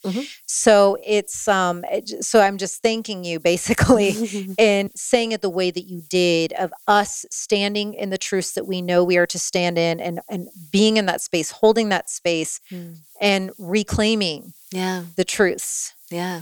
Thank you. And thank you. I'm like, oof, your medicine is such good medicine for me as well. So it's empowering. And what came to me as you were speaking was like, we're weaving, my academic background, your TV producing background, the sense that I've been getting. And I also, I haven't been speaking that publicly about it, because to me, it's a tricky topic for all of the reasons aforementioned. And I feel like our gifts arise and we incarnate. And then at some point we know it's time to roll, to like do our job, do our work, and honor all of these things. And we bring with it, like I bring with it academia, I bring with it my experience. I bring with it the relationships that we've had in the past, and how did we get through it? I think that it feels like that's our incarnation. That's how it works, and it's a big job. Especially because of all of this. So it feels really good to bring it up and out, Me too. So I'm going to high five, like, we're going to keep doing it, because it's really the only way. Like, sometimes people do ask me like, wow, your boldness, your fearlessness. And I guess sometimes I do understand a little bit what they're saying, and I do feel those essences inside of my fibers, but I'm just living my truth, and I'm just living by the calls that God, Goddess, Great Spirit, Great Mother Earth are instructing me to. I'm just living my divine instructions. And there's no other choice. When people say like, how have you kept going? Or how do you do this work so publicly? I get asked that a lot, and I'm like, I feel like I have no choice but to continue holding the line. Yeah. What else am I going to do? Right. I mean, I've been tempted to go find a cave to Totally. live in, because Yeah. sometimes that does feel a lot easier. Yep. But I feel like my only option is forward holding the line. Absolutely. Yeah. Yeah. We get to a certain place too, where it's just clear. I mean, I didn't try to, but I felt like I must quit at every juncture for 7 years. Yeah. I must stop. And it just wouldn't, Spirit would just reconnect me back in. And I've been learning just in the last few weeks, even really the last few weeks with this activation, with this sacral clearing, I have done some things that were great leaps that took a lot of courage, standing up to people, really speaking my truth in the face of disagreements and things in places where I've never done it before. And I've found some disjuncture, but then also like a wild soft landing where I'm like, whoa, I was anticipating so much more, but really the leap itself was all that I needed to take. And it's up to me to not imagine blowback or imagine things out there. Still, this is all, it's all part of the work and all part of our own work, and then sharing it. Absolutely. So yeah, you're a perfect person to share in this with. So thank you. So I know I took us into of course it's Ceremony Circle. So I'm like, oh, we've got to talk about, all the things, orgies and, like there's all the spiritual stuff and the goddesses, but there's so much else in your book. So I would just want to invite you at this time to share whatever teachings and perhaps, because we've stayed more in the spiritual lane, if there are more like tangible earth soil based things that you want us to know about the land and how to take care of her, like anything that's on your heart that we have not covered yet. Thank you. Sometimes I just flip to a page. Yeah, go for actually, it. I do that often. Yeah. So let's see what the book wants to share.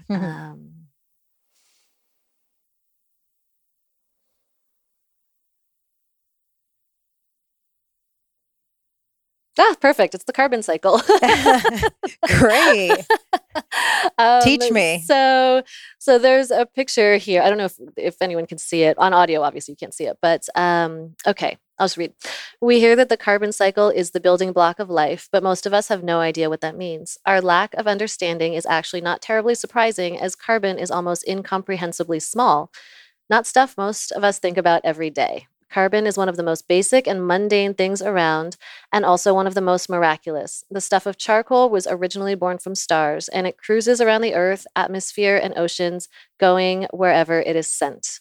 Right now, there is far too much carbon in the atmosphere and the oceans, and not enough at all in the soil. The oceans absorb the carbon spillover from the atmosphere, which has been beneficial for a while, but by now the oceans are oversaturated. This is not good at all because, as we know, all the extra carbon is making our oceans more acidic. That's terrifying and, again, nearly incomprehensible in terms of what the negative consequences could be for humanity. One more time, ocean acidification is at least as big of a problem as climate change, although few are talking about it in the mainstream. Clearly, to bring the carbon cycle back into balance, we urgently need to bring carbon out of the atmosphere and put it somewhere. And as the oceans and atmosphere are swamped, the place for the carbon to go is back into the soil. So quickly, the carbon cycle is like the water cycle, where the carbon just goes and goes and goes. This is the way I think of it from a kindergarten sort of science perspective. Yes, take us there. And the really basic idea is that plants, they've got. So I'm holding up my hand where there's like a little root, the roots under the soil.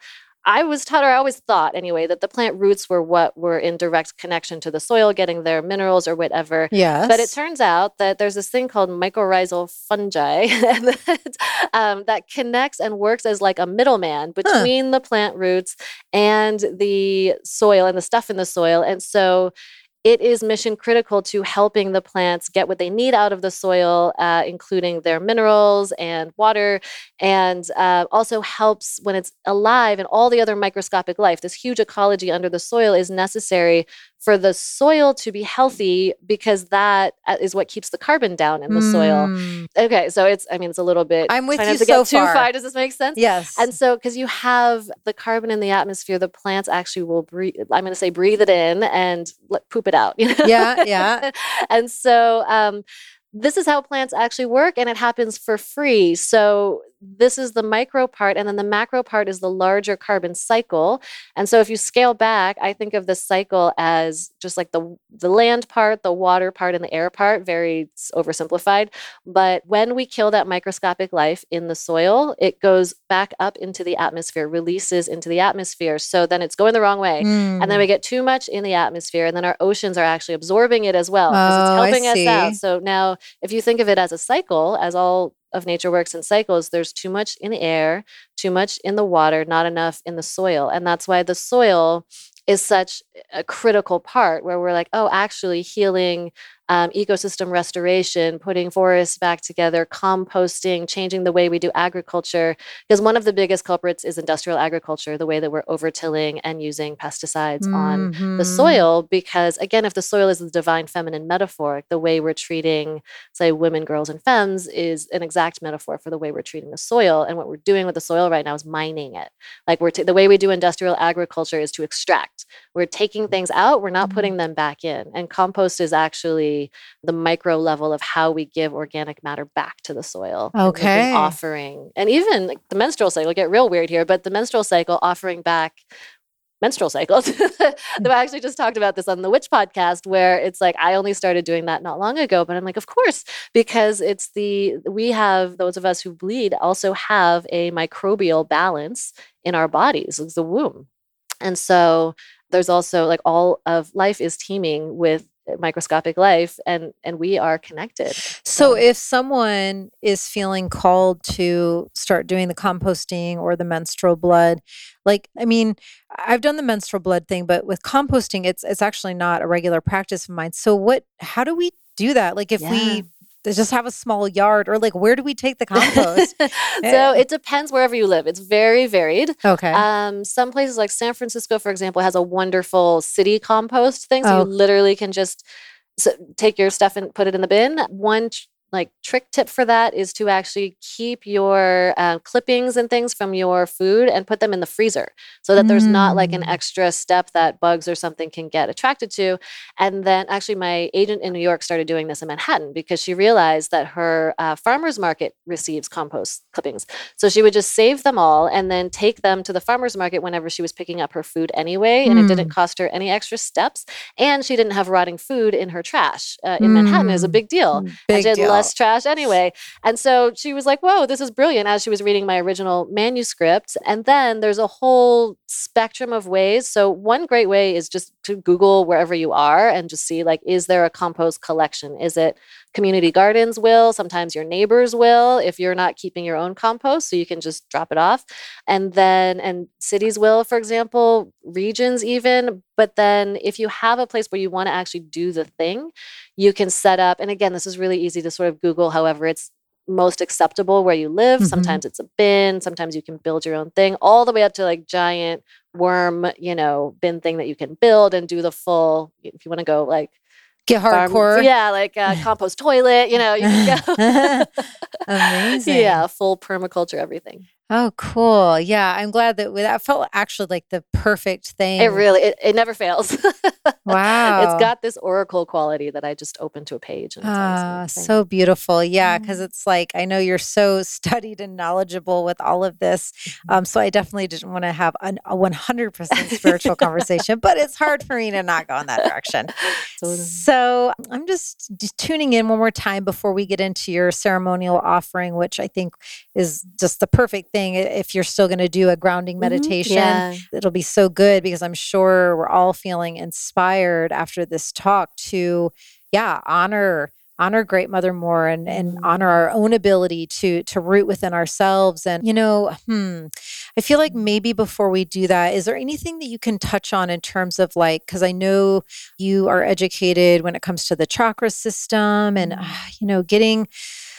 Yeah, I mean, there's so much I know, but doing root chakra work, I mean, all of it's important, of course, but it has been a game changer for me in doing that work, and also learning to not resist. I had a big awakening many years ago. I was picking out an Ankh in the Egyptian section of my favorite metaphysical store in New York City when I was living there, and I was with another healer, much older gentleman. And thank God he was there, because as I was picking the onks, I was picking one, putting in my hand, tuning into it, like, no, I don't think that's it. Put another one in my hand. And I think it was like the third or fourth one, this onk like physically like dropped my arm in my hand. And I felt like my entire being was going to be taken down to the floor of this store. And I was like, oh my gosh. And I tossed that one back in the bin. I was like, that clearly wasn't it. And I went to reach for another one. And he said, well, wait a second. And he just gently like grabbed my hand before I could reach for another one. He said, just wait a second. But what if that was the exact one you needed? And I said, well, no, didn't you see? Like it was so heavy, it nearly dropped me to the floor. And he said, well, wait a second. But what if that's exactly what you need? And thank God for him, because that was a major awakening for me, because I reached in, I saw where the one was that I tossed back in the bin, and I reached and picked it back up. And in that moment, I realized up until that moment, I had been resisting Gaia, resisting her gravitational force and pull and her medicine and her energy and her force. Yeah, I had been in a state of resistance, and I had not been leaning in and allowing and learning her. And from that moment, I bought that onk, and, was such a teacher for me for many years. And from that moment have continued to just cultivate and lean in so many of my meditations. I mean, now, that's where the name Rock Star Shaman comes from, is my relationship to Rock Gaia and Star Source. And, so now it's equal parts, and I'm very much in balance, but it took a lot of practice to learn to love her potency. Her force is such a thing. And, I just share that. Perhaps it might make someone listening realize that maybe you've unconscious, because it's totally unconscious for me. Right. That I have been doing that. So I don't know if anything comes up for you around the energetics of that, or root chakra, anything, before we get into your meditation. Yeah. Thank you. I feel like, a few things came up. Let me see which. Yeah. We're in a good dance with this. I think the one that's popping up the most is that just the basics of the root chakra is its home, identity, foundation, tribe as archetypes. And I know for me, my mom is an immigrant. And then for anybody living in the United States, it's either we have either immigration, or we have, unfortunately, genocide, or also, unfortunately, slavery. Those are our things here. And where's your mom from? Taiwan. Okay. And her family's from China. So they were also refugees. So there's another layer. And that matrilineal line is really interesting, the way that displacement and the lines through the womb, it's passed down from womb to womb. And also that root chakra is also formed in that womb space as well. Like that's when you get a lot of that energetic imprint is from your mother in the womb. And so that gets passed down. And if there's fear in there, fear is the shadow of the root chakra, as opposed to like security, in a sense of being secure into the mother, not security like financial, like into capitalism, but like energetically rooted, right? And so like the grounding meditation I often do is growing roots, like imaginary roots into Mother Gaia, to remind us that we are connected to the great source, and it counters that staticky force that we need to get our security, safety, and our value outside of ourselves. Boom. And so I think that's what everything. Yeah, it's what we're chasing. What drives our fear, what drives our feeling of inadequacy and worthiness is also a huge part of the root chakra. And so connecting into spirit is where we remember, or connecting to mother, connecting to root is where we remember our inherent worthiness. And that is that counteracting force to these twisted archetypes that we're talking about, to these other ways of telling the story. Like, we can always come home. And I find this in ceremony too. Like this is the easiest, where it's just like, oh, she just reminds me. That's what happens for me in ceremony often. I'm pulled, like, sometimes it's child's pose. And one ceremony I was in, I felt the metaphor of child's pose, because, on your knees, forehead to the earth. I was like, oh, we're her children. It's child's pose. Yeah. The whole journey has been that. Right. I'm like, oh my goodness. It's like a kindergarten level metaphor, right? So but it's rich, it's full with them. And it's been like this maze, because our culture is the opposite. Yes. And so we're taught everything the opposite. It's upside down, backwards, and in the dark. We're like, oh, that's why we feel so crazy when we're trying to get through it. And it's like, oh, we can just go home. Oh, right. She's right here. Oh my gosh. And was there a ceremony that where you like slept on the earth for a really long time or you did something like that? I think that was the one you're talking about, where I was in one unexpectedly for 36 I hours. think that's it. And that was the one where I felt her in a way that I had been writing about her. I had been essentially, I had just written the section where I essentially evoked her in written word. And then a Okay. few days later, I was in this ceremony and I just, it became embodied. It got integrated into my cells in a way that it was still kind of in my mind. Like I was putting all of these intellectual pieces together. I was getting guided. I was doing all this different healing work. And then boom, it was like, oh, we're her children. So good. All you have to do is like get on your knees, that's where getting on our knees comes from, right? And getting like, for me, like laying, camping, that's why it's so good. When I feel like it's just too much or I am lost or somehow I don't have direction, there's too much. Yeah. I put my entire body on the Yeah. earth for as long as I can. Yeah, same. And anytime I go to any new lands, I love to, like get on my knees and like bow and honor and put my hands down. And I typically turn and put my left ear down to her and talk to her and ask her questions and hear what she has to say and speak to the love and light guardians of that land. And who are you? And, thanking them for inviting and calling me there. And yeah, just learning how to work and co-live and co-create while I'm there, even if it's just a place I'm staying at for a couple of days. It's like, whose land is this and where am I and who are the beings that guard this place? Who am I going to be living with for the next couple of days? Like, hello, and it's such, I love doing that practice. It's so cool to meet the energy of that particular place and who's around it. So okay, so speaking of meeting energies, I'm excited to, just have you tell us whatever it is we need to do to be in proper state and readiness for your meditation. All right, thank you. So I would say honor your body first of all. So rather than like put your left foot over here or put, whatever feels good. So if sitting feels good, if standing feels good, if laying down feels good, just honor that first and make sure that you are supported so there's no pain or you're not struggling to hold yourself up in any way. And if you can, be connected to the earth or the ground, whatever you have access to. So if you're in a building, you can just put your feet on the ground wherever you are. And then, let's see, I'm going to put my hands facing upwards. I tend to put my hands facing upwards for more receptivity and downwards, palms to the knees, for example, for a little more groundedness. So that might be what most people are called to. And then wherever you are, if closing eyes feels good, we can start to do that.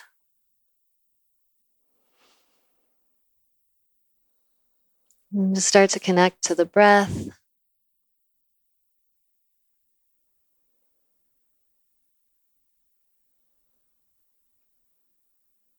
And feeling all four corners of the feet on the earth if your feet are facing bottoms of feet down. Otherwise, feeling all 4 points of whatever parts of your body are connected to the earth right now. And staying connected to the breath. Feeling your central axis. So imagining there's a bright line moving through your body, out through the top of your head to the universe if you're sitting up, or however feels aligned, whatever position you're in, down to the center of the earth, grounding you.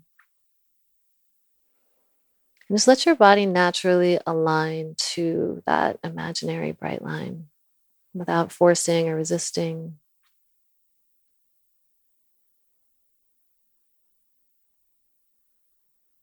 And staying connected to the breath. Feel the earth fully supporting your body.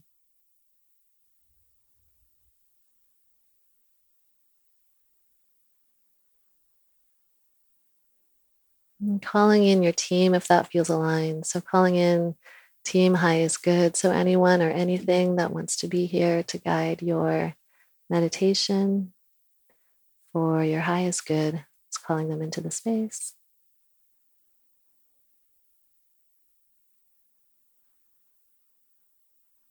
And take a moment to just invite yourself into the space. If you're feeling your mind wander, yourself exiting, just gently inviting yourself all the way back into your body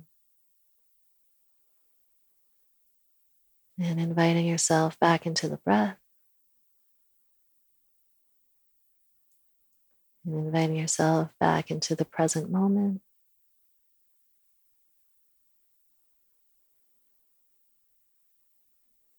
And as you stay connected to the breath, just noticing if any thoughts float by, just allowing them to float by like clouds, maybe labeling them as thoughts, and just inviting yourself gently back in without attaching or resisting.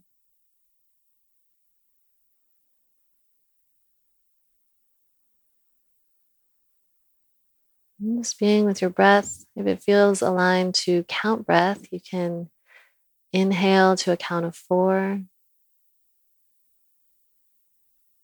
hold for a count of 4, and exhale to a count of 4, and taking that count of 4 at your own pace. So just moving through some cycles at your own pace.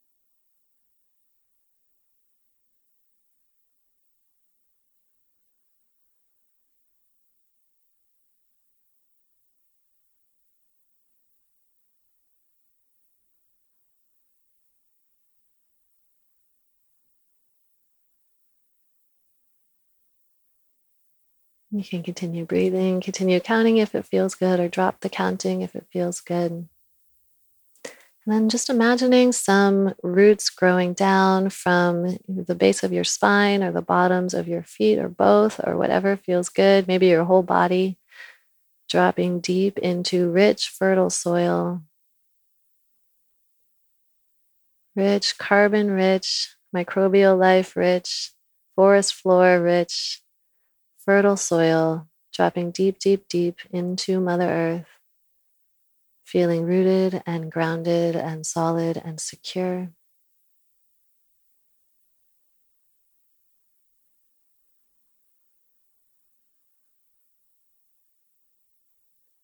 Staying with the breath, maybe scanning the body for anything that may not serve, and then just allowing it to drop all the way down through your roots down into the earth. Just releasing absolutely anything that doesn't serve.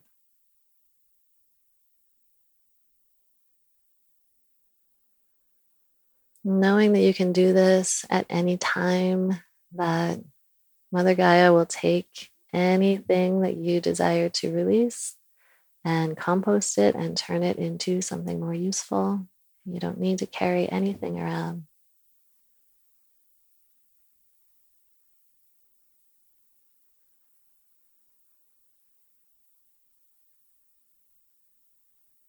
And staying with the breath if it feels good, starting to draw up any nourishment that feels aligned coming from Mother Gaia,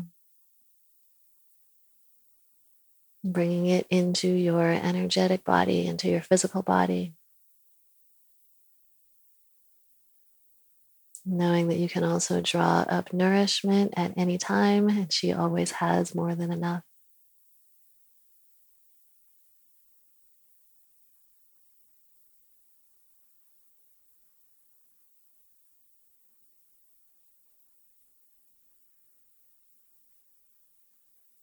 And then as you're breathing, just feel into that root chakra. So, right around at the base of your spine, pelvic floor, just feeling a rich, healthy red color.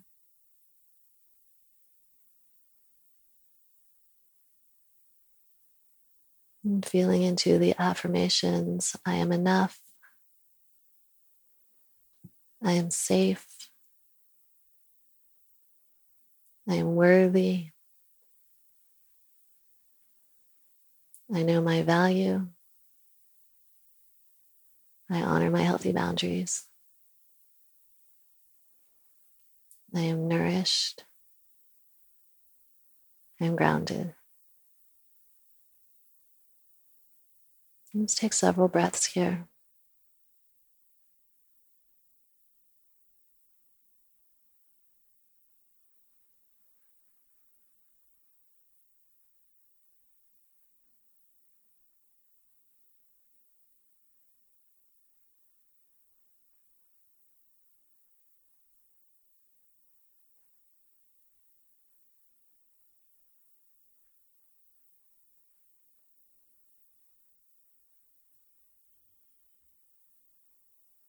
And as you're breathing, just allow that nourishment that you're drawing up from Mother Earth to circulate throughout your entire body. Feel it revitalizing every cell in the body and into your spirit body.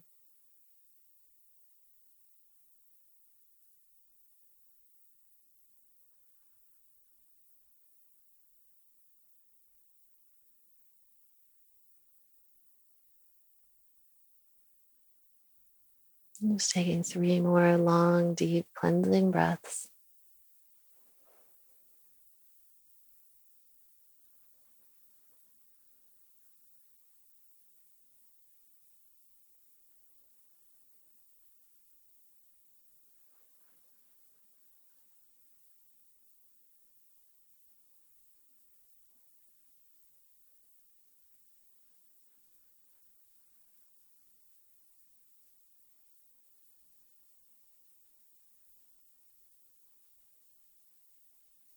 And then whenever you're ready, bringing hands to heart. You actually feel to do 1 Om now, speaking of the vibration. So whenever you're ready, you can join me out there. Take 1 long inhale.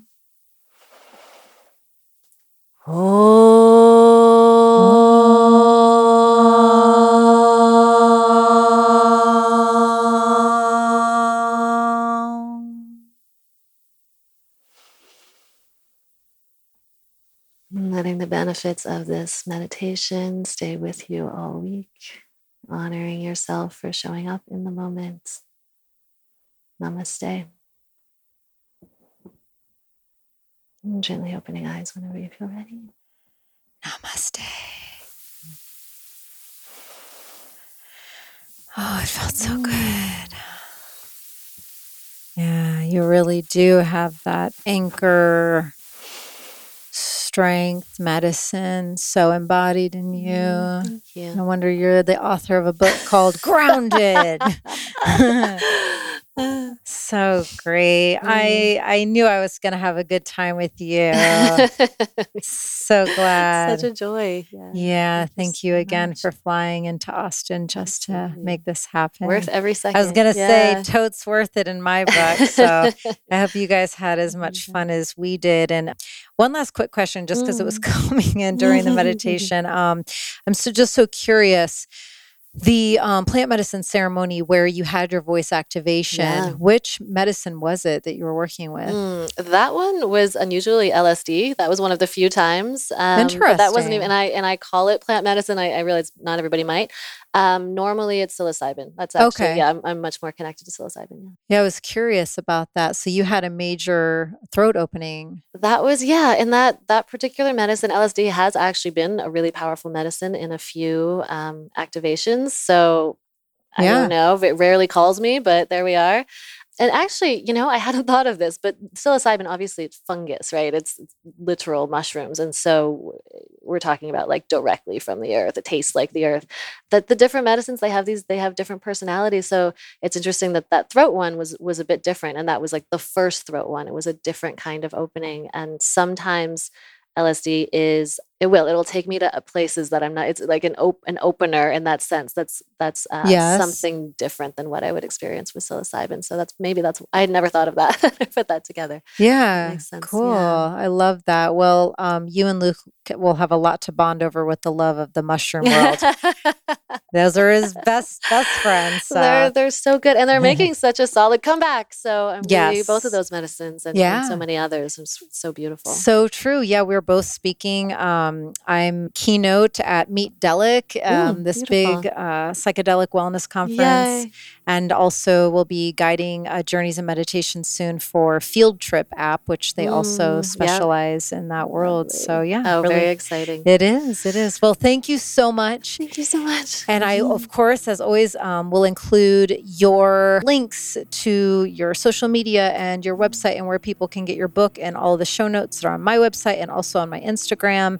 But I highly recommend, like we touched on, Erin's book is like a living oracle book. You know, you can read it all the way through the way I did or flip to a page, but it really is an embodied, powerful medicine book that I highly recommend. So good job. It was worth the 7 years of trying to get it done. Yeah. Thank you so much. I'm so honored to be here, and I'm so grateful for your work that you bring to the world. It's so special and so opening for me. So thank you. I will receive that. Thank you for saying that. And with that, we send you all love. And remember, you can circle back to this chat and specifically just circle back to doing the grounding meditation any day, every day, multiple times a day, whenever you need to get back in that place. Just pop this interview back open and fast forward to Erin's guidance whenever you feel called to. All right, guys, until next time.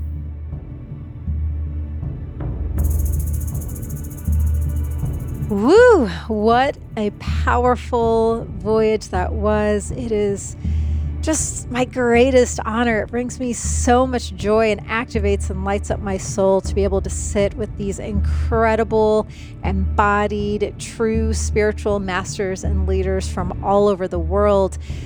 I ask that you please, if you feel called, continue to support them and their work in whatever way that feels aligned for you.